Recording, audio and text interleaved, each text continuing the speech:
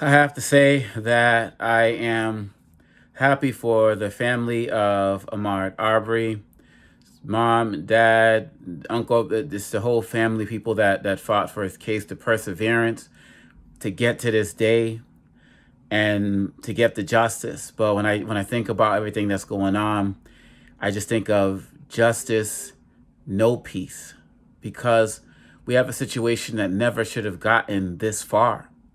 And many of us, well, I'll get to this other part later, but when I say it never should have gotten this far, we have to remember that Mr. Arbery was murdered, if we could say that now, was murdered before George Floyd was.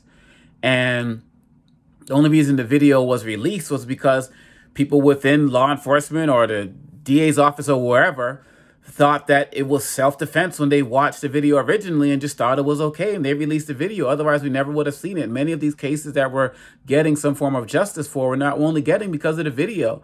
Maybe, if we had more video in the Breonna Taylor situation, killing, her killer should be arrested as well. It's never too late to say that. Maybe we would have a different situation going on there. But at every level, Arbery's family was told that his life just didn't matter and that this was a case that was just not going to be won.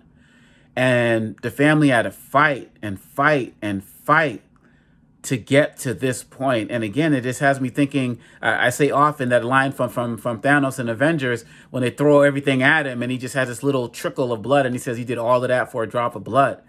And this is what we have to do. And you think about the racism that was evident in the trial. And yes, many of us thought that once we had 11 white member jury, that it was a wrap, that it was just not going to happen.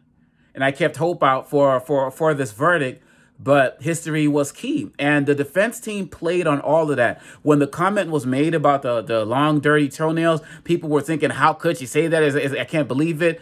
But when you factor in whiteness and racism, it all makes sense. The goal was to dehumanize him, make him look like a runaway slave, and maybe appeal to that one jury. She felt that she had the pulse on one, talking about him coming into our community. She felt she had the pulse of at least one jury member who was going to go that route. Because we have seen time and time again, when it all comes down to it, turn to racism and whiteness, and you can get off scot-free in many situations. We've seen turning to whiteness be a situation in our election right here, and Trump using it as a way to get over and stay influential because he has nothing else to fall back on. So really, when I think about this trial, I think about the fact that Ahmaud Arbery is still not going to be with his family for Thanksgiving tomorrow. I think of the fact that at so many different aspects of this trial, it could have just been thrown out. I'm thinking of the other Arbery cases for which there is no video, or weren't lucky enough to get rid of certain prosecutors or judges. I have to give kudos to the judge because he just did his job as a judge. I felt like it was a mistake to let that jury go, but I'm understanding that there's some Georgia laws that his hands were tied as it related to that. But this is what happens when a judge doesn't make himself the star.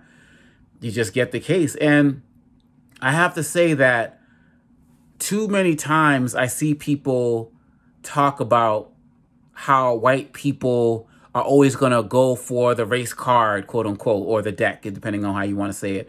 And, black people need allies and so on and so forth. It's not about allies, it's about partners.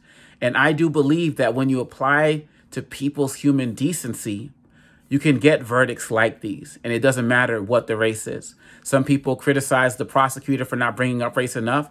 She clearly had the sense of the jury that they weren't feeling it. They weren't feeling it when, the gasps that were heard when these comments were made about the nails. And so, look, at the end of the day, I know when I heard that the verdict was in, I turned on the news and my heart was racing. And this is what I mean when I say no peace. We got justice, but no peace, because we're not settled.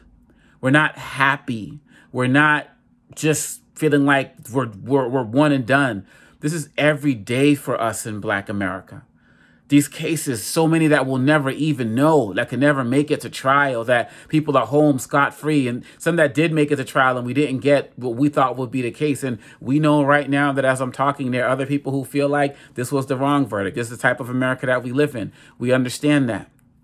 But until we can have a day when a heinous lynching, a heinous assault like this will not have to go through over a year of hoops just to get to the point of even having a trial, then maybe we can talk a little bit about that peace part. Maybe when we can get to a point where these defense attorneys don't have to rely on racism to try to get their clients off and bring up some of the most age-old racist tropes in order to try to get their client off. Maybe we can talk a little bit about peace. I love the fact that this was a multiracial movement to bring attention to the Arbery case. I love the fact that the jury made a decision despite its racial background. And I believe that we should expect white people to be able to step up when the facts are presented to them in a reasonable manner for everybody to consume. We should be able to expect that. Too many of us, including me, were very skeptical because we thought that even with all of the proper evidence and so on and so forth, people were still going to rely on Arbery being dehumanized and he was just going to walk. And it didn't happen this day. And so, like I said, I'm happy for the family, but I'm not happy for this situation. As Reverend Barber said, it's a complicated day for America, where we're seeing so many trials get different results that just show how complicated and complex things that are going on in America are. But at the end of the day, we have to continue the fight. When I see Julius Jones and other situations where I see people who are out there fighting for him, celebrating in the street and jumping around and singing Kendrick Lamar's "We Gonna Be All Right," and I'm like, man, we got to do all of this just to get that. We have to do all of this just to get this conviction for Arbery. But, at the end of the day, we don't have a choice. This has been our struggle in America from day one. And this is yet another example of America showing that to a black mother, to a black father, the sons matter, the daughters matter, the nieces, the nephews, the uncles, they all aunts, they all matter. We are important and we do have value.